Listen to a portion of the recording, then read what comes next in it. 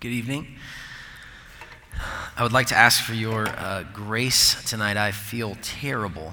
And so, I don't know, the performance of a sermon, I don't really know, but the scripture, man, it's good. And I hope that Jesus speaks really powerfully through it. And I'd love for you guys to, well, quite frankly, it's a hard passage of scripture to preach on. And it's not fun to talk about, but I don't know why you came tonight. I know why the Lord brought you here. He's going to ask something of you that we're going to find in the text. So I just appreciate your grace with maybe my tone or something like that. I feel terrible. But also, we announced this earlier, but just because people will forget no matter how much we say it, next week we're doing the worship service in Patton Chapel at 7 o'clock. It's kind of cool. I've been here a decade, and we have had offices in 5 locations, worship services in 4. The house has been on this campus as a formal entity for more than 25 years. It has roots back into the 70s. We actually never done a worship service in Patton Chapel. So that's kind of cool. We get to do that for the first time next week. All right, that's cool. So anyway, show up at 7. There's a huge party with like tons of free things after here. I don't know. I don't know if that's true, but somebody will make it happen maybe. Okay. All right. One of the things I love about Jesus, my tone. I could say that more excitedly. One of the things I love about Jesus, for real though, is the way he responds when people say, I want to follow you, Jesus. Like every time somebody wants to follow him, the way he responds to them is pretty intense. I don't know if you guys know these passages of scripture, but he says things like this: give up your life. I want to follow you, Jesus. Give up your life. Hate your life. Sell everything. Jesus, I really want to follow you. I'm ready to be a Christian. I want you to stop for a minute, Jesus would say, and I want you to count the cost. Do you really want to be a Christian?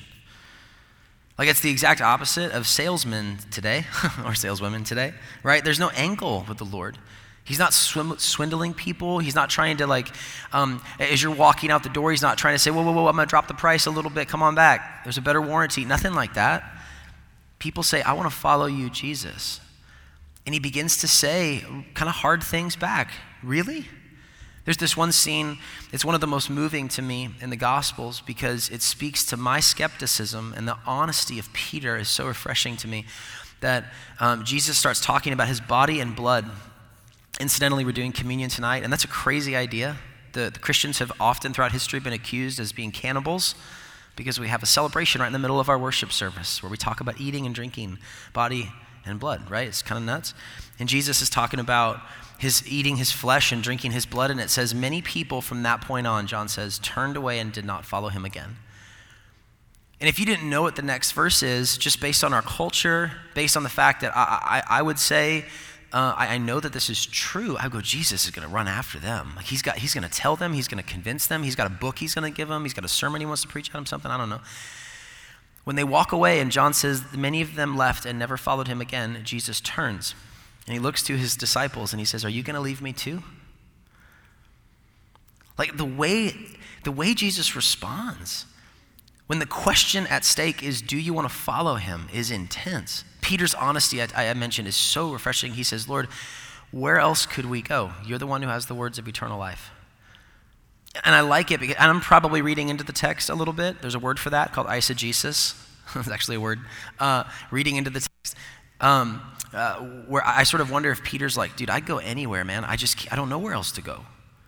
You just said that we have to eat your body and drink your blood, Jesus. That's really hard.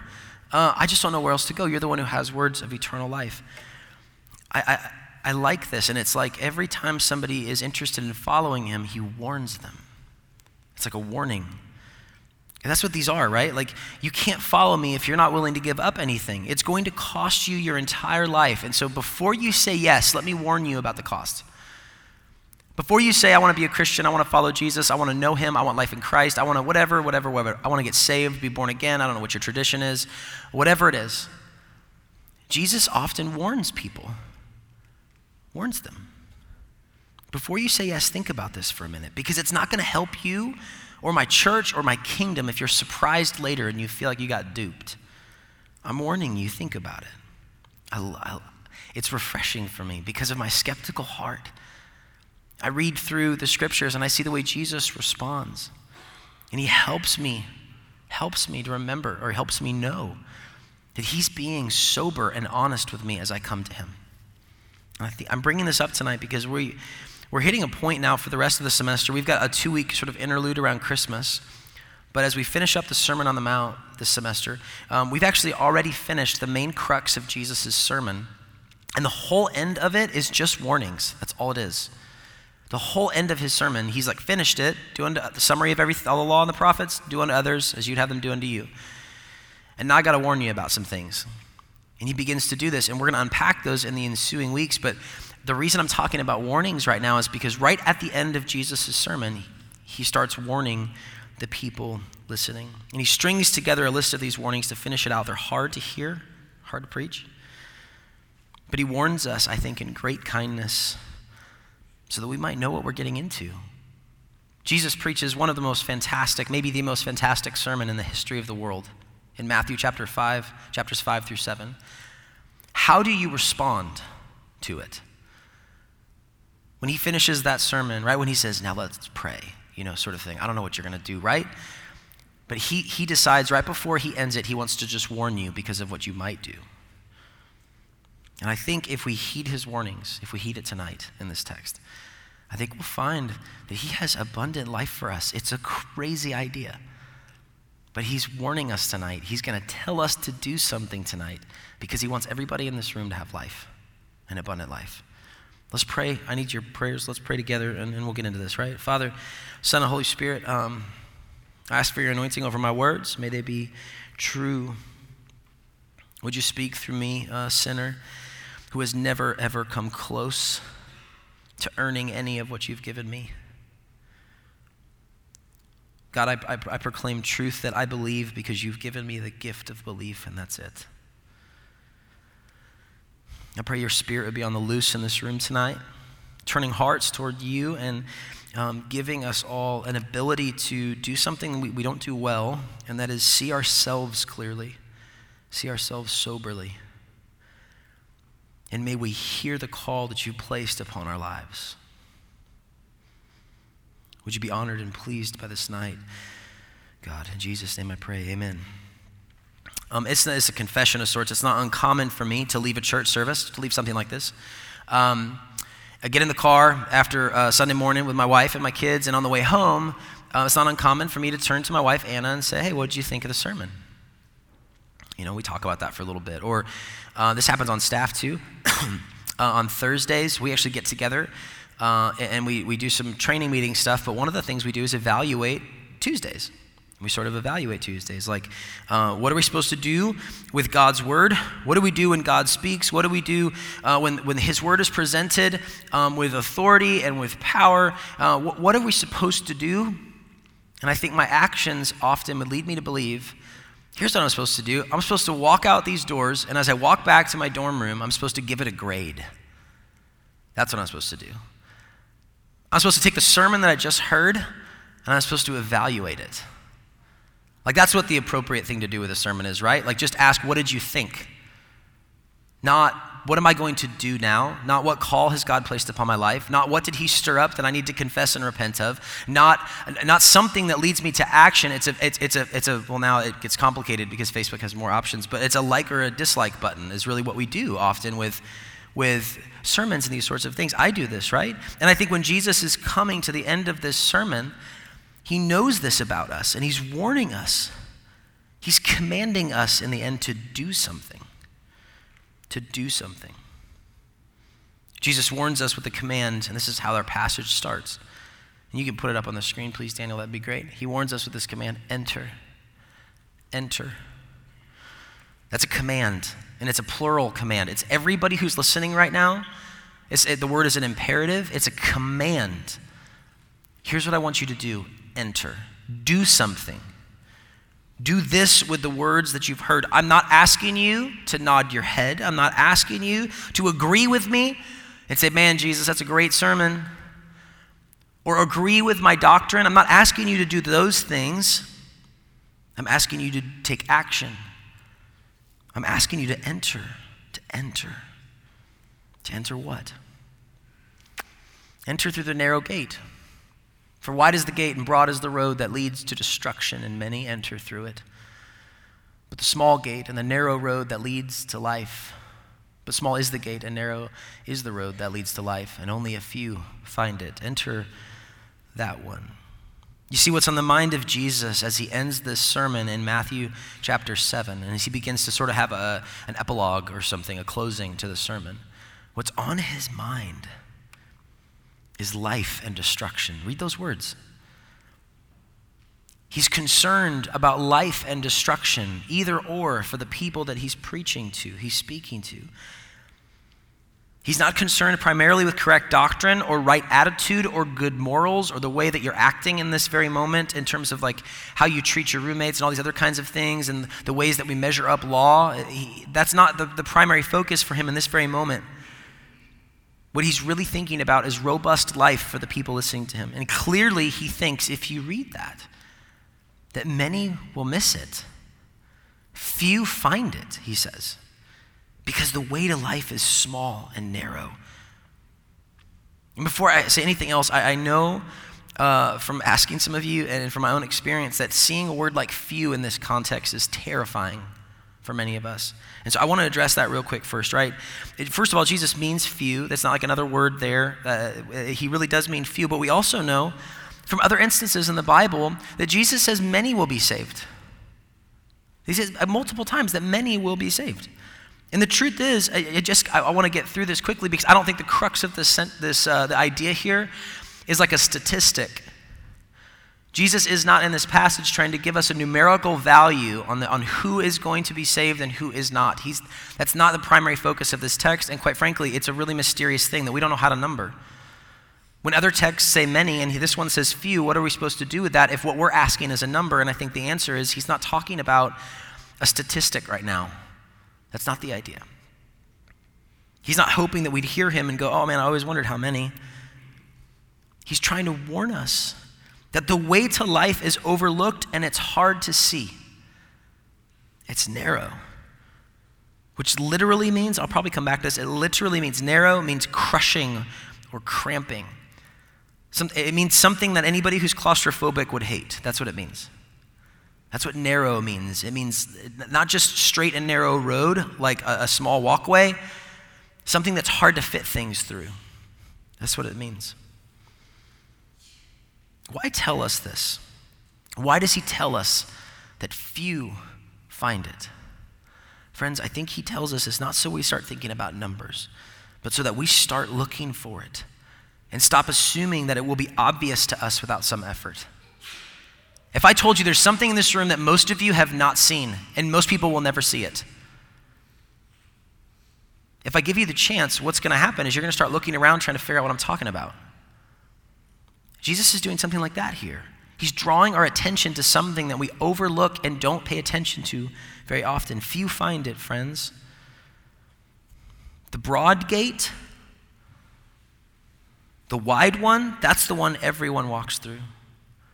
The person listening to Jesus is not to look around at what everyone else is doing, but look at Jesus and ask where we might find the narrow gate. Jesus, it's hard to see, so where is it? What is it? In the coming weeks, we're going to hear Jesus get specific on this. Like I said, he ends the sermon with a number of warnings, and he's going to talk about the specific ways that we might miss it. But tonight, I want to kind of zoom out a little and speak to the basic idea here that there are only two ways, two gates, not three, not four, definitely not as many as there are people in the world. Jesus is not pluralistic in that sense here. There's two ways.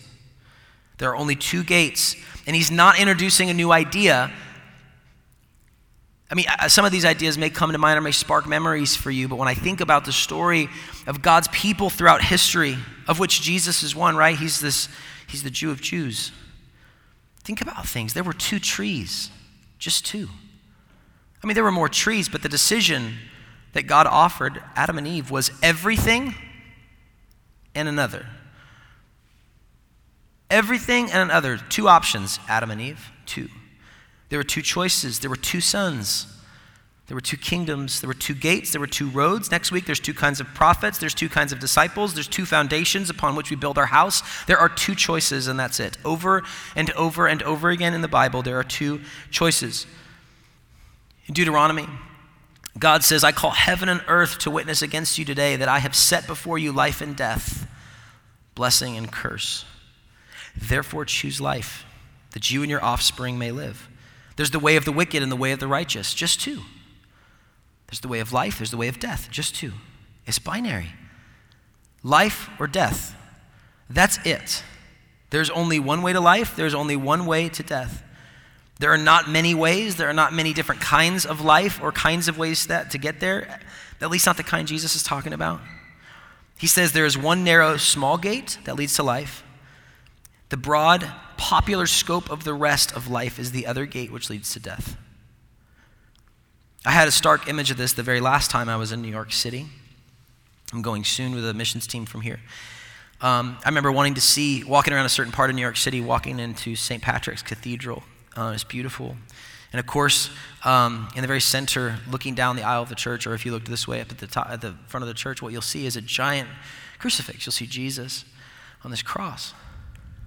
And I remember looking around at the gold and the decorations in the room, the stained glass windows, the ornate architecture of St. Patrick's Cathedral in New York City, and it was beautiful and it was lovely. And I had some questions about what this meant and that meant, and I was just sort of soaking it up, right? So at one point, I'm standing up front, and I start to turn around and walk out, and I start walking down the aisle out St. Patrick's Cathedral. And the doors are really big, and they open, and when you open the doors, it lets tons of, like on a bright day, lets tons of light just directly in to the main area, right to the sanctuary, okay? Anybody know what's like right out the front doors of St. Patrick's Cathedral? Anybody know? Daniel, would you put that picture up for me? If you got it, I sent it to you really late. Do you guys know what this is right here on the right? This is Atlas, right? Atlas is the man who holds up the world on his own strength. I remember walking out of St. Patrick's Cathedral and I got like goosebumps. I went, my goodness. There's a war going on. Like there's a legitimate war going on. Like the moment I walk out the doors of this church, what I'm told, and this man looks immaculate, like every guy what should look like this, it's sort of happening in my head. In every narrative I've ever heard in my life. My teachers, my parents, my friends, like every story I read and book I read, every time I hear of a success story, what I think is I should be able to do what Atlas does. Hold up the world. It was just such a strange contrast, right? Like I'm sitting here turning around and I see Jesus nailed to a cross, lifted up in front of the whole world. He's the only one who could actually do this. There's never actually been a man that could do this. It's a myth, okay? But Jesus actually could. Like he actually upholds the universe by the very word of his power right now. The fact that you're not imploding or exploding right this very minute is because God is sustaining your very breath and being in this moment. And he laid all of that down. And I stood there literally in the doorway and I just went, like I really lost my breath, and everybody around me was like, "You are such a nerd," But I was like, I crushed. I felt like I was just entering this huge battlefield. Friends, that to me is a picture of the two choices we have in life. All of life is this. I don't think this is accidental either.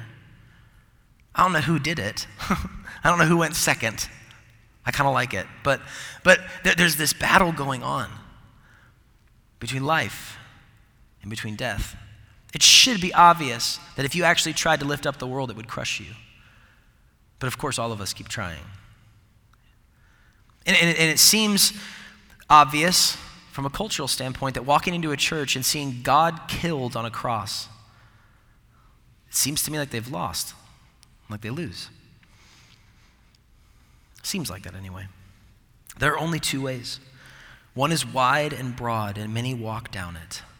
What is that gate? What is the wide gate? Quite simply, the gate and that road are Atlas. It's the way of earning salvation, of earning blessing by the work that you put in life, of establishing your righteousness, your right living in your right life, right? Establishing your righteousness by the power of your works, making every attempt to control God to get blessed by living a certain way. Friends, this is everything but Jesus. Everything but Jesus. The wide gate and the broad road is riddled through every religion and every way of life apart from Christ. You can call it karma. You can call it getting what you deserve. You can call it good people go to heaven. You can call it American politics. You can call it earning a living. The whole mad world is bent on it. It's so wide that every single religion and culture fits in it, walks down it. Every single one. The rules are a little different in each category or place. And here it's 5 rules. Here it's 2. Here it's 6, right? And there are many apparent ways to earn it. Give to the poor. Live simply. Pull yourself up by your bootstraps. Be tolerant. That's a big one today. This is one of the ways that you demonstrate that you're righteous, or that you kind of earn it a little bit. You earn a place in the public square by being tolerant. Even doing to others what you want them to do to you. Jesus said that. It's a good summary of the law. All of these are so often done for no other reason but to try and secure a place at a table somewhere for all of us.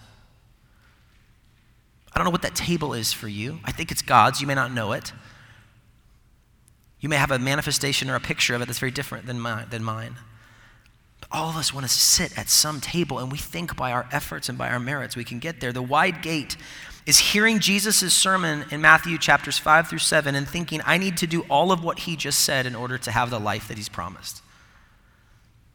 That's the wide gate. That is an option. It is actually an option laid before you. One of the only 2, in fact, that he has laid before you. Every single one of you. It is an option that you have. And he emphatically tells us that the end of that option, if you choose to take it, is destruction. Adam and Eve could actually eat from the tree of the knowledge of good and evil. If only they'd known that God would have given them that knowledge anyway. They actually could, and he warned them right before they did it. Before they did it. If you eat of that tree, you will die. You have the option to take the broad and wide road. You really do. You have the option to decide that from here on out, you are going to earn it.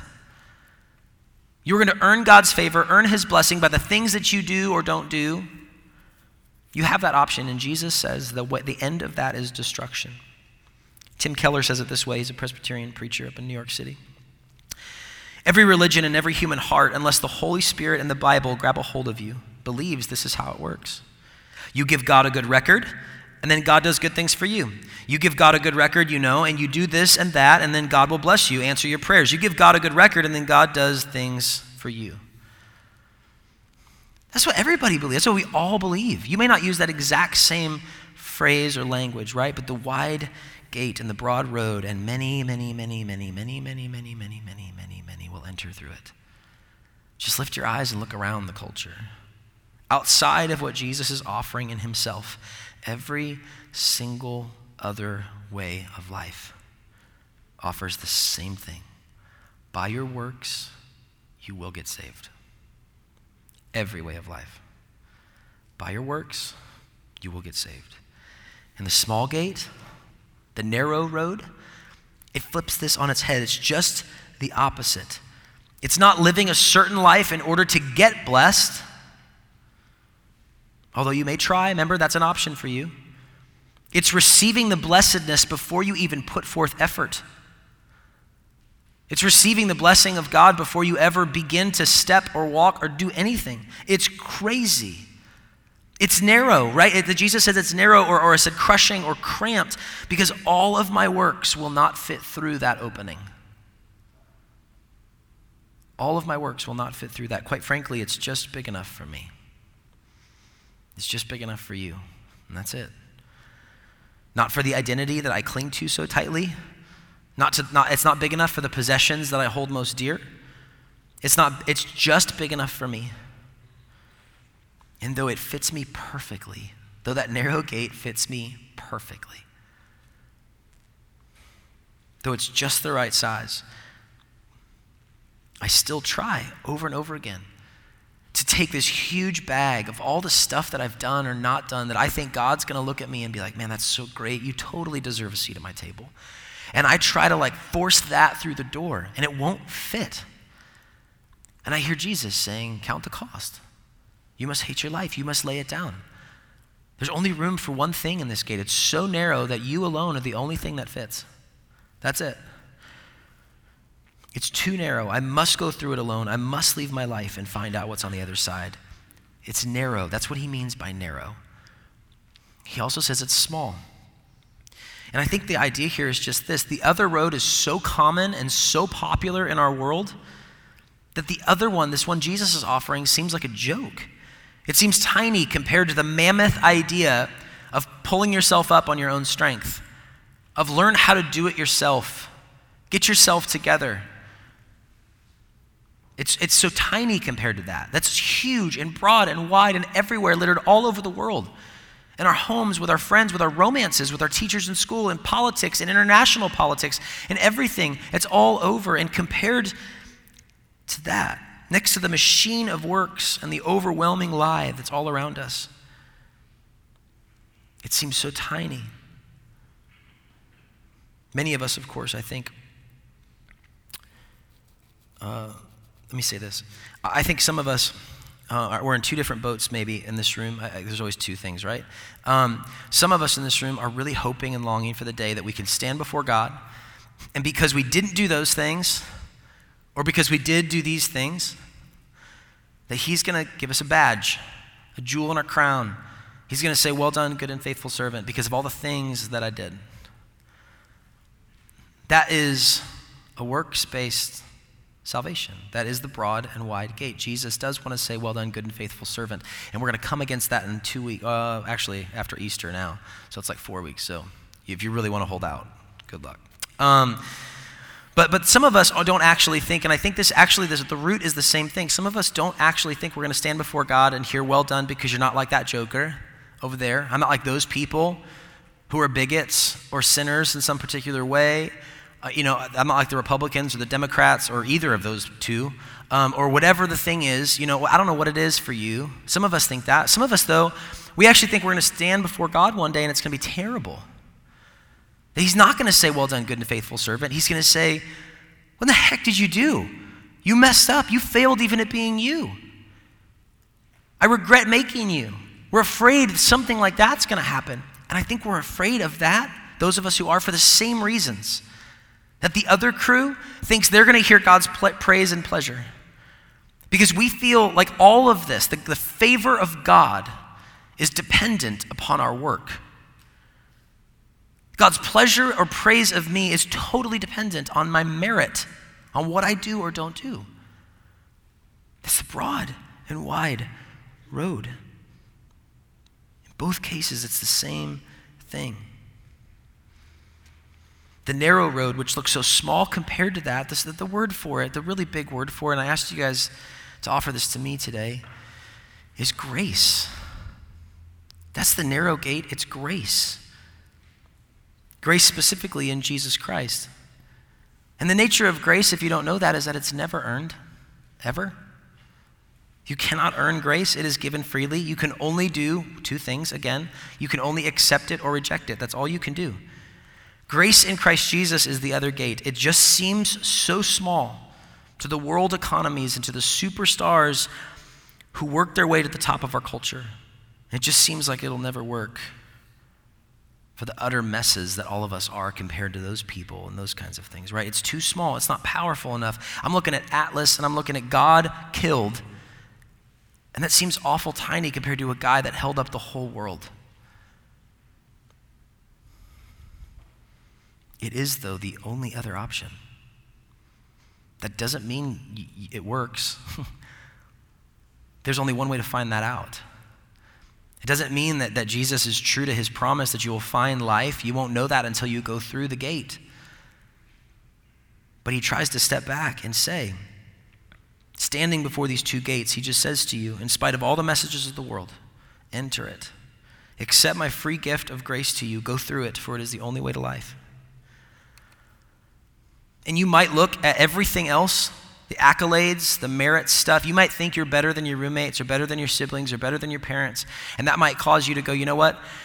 I think I got a shot, actually, at earning the favor of God. Or you might be in the opposite boat. You're not nearly as good in our cultural mindset and the cultural hierarchies as your siblings or your parents or somebody else, your roommates or something. And you might think, I don't even want to try.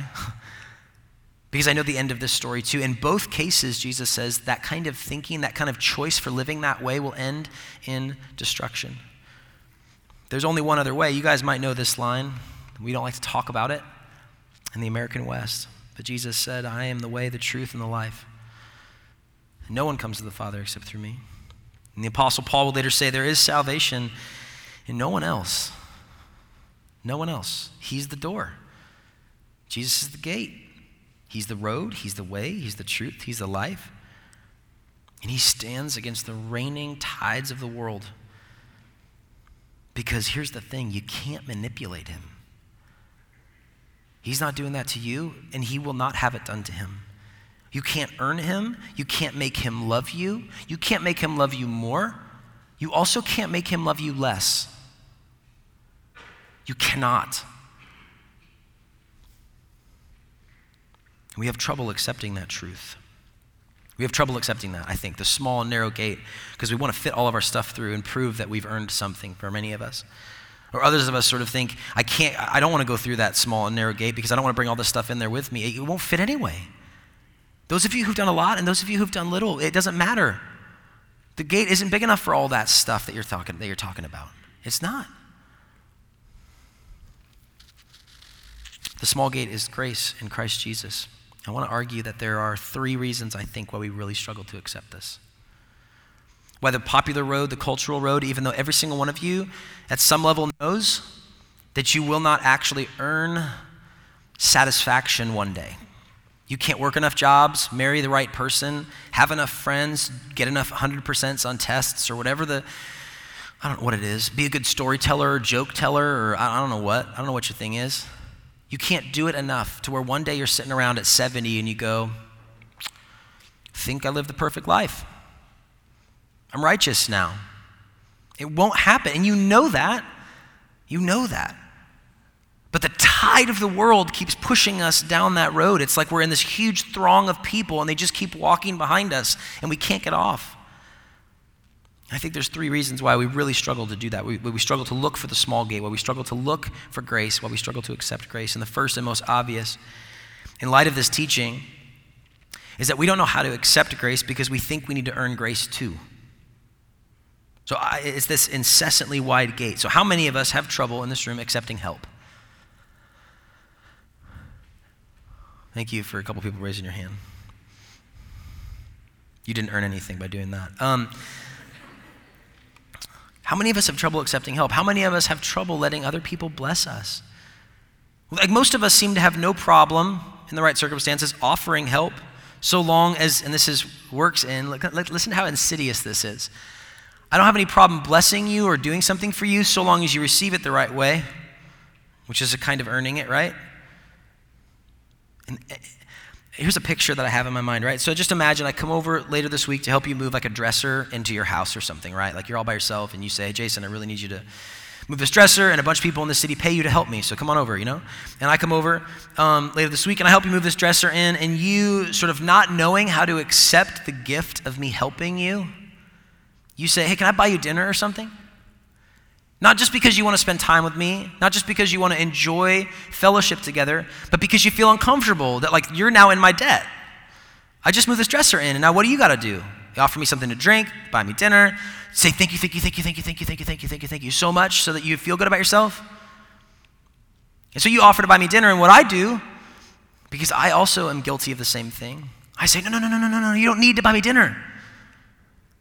But of course, using that word need, think of what I've just communicated. There's some line somewhere that if I had helped a little more, you might actually have had to need to buy me dinner. But I didn't do enough to earn that yet. So just keep your dinner to yourself, promise. I'll do a couple more things, then you can buy me dinner. And I don't want to nitpick on that too much. Right? That's a pretty basic conversation. It's not like a huge deal, but this is insidious and it's everywhere. Like it's in so many of our conversations, this idea that we cannot accept grace because we think we have to earn it somehow. But that's not the way grace works. Grace is totally free. That's what we mean every time we talk about it. It's a gift. And we tear grace apart from the inside out because we believe we have to earn it. It reminds me of a friend of mine whose mother, they get stressed out every Christmas because her mom buys her gifts, and if she doesn't love it, her mom starts crying, which is sort of a strange dynamic, which happens, I think, to some extent with a lot of us with gift giving, but it's really dramatic in their household. Like she has to open this box and she has to go, oh my gosh, Mom, I love it so much, because if she doesn't do it, her mom is crushed. And there's this sort of picture of gift giving, but that's not at all what's happening. What's happening here is extortion and exchange. What's happening here is a system of, hey, look, I spent X amount of money on you, and what I demand to see is pleasure in your face. I demand it. And when you are not pleased by the money that I spent on you and the gift that I bought from you, I'm going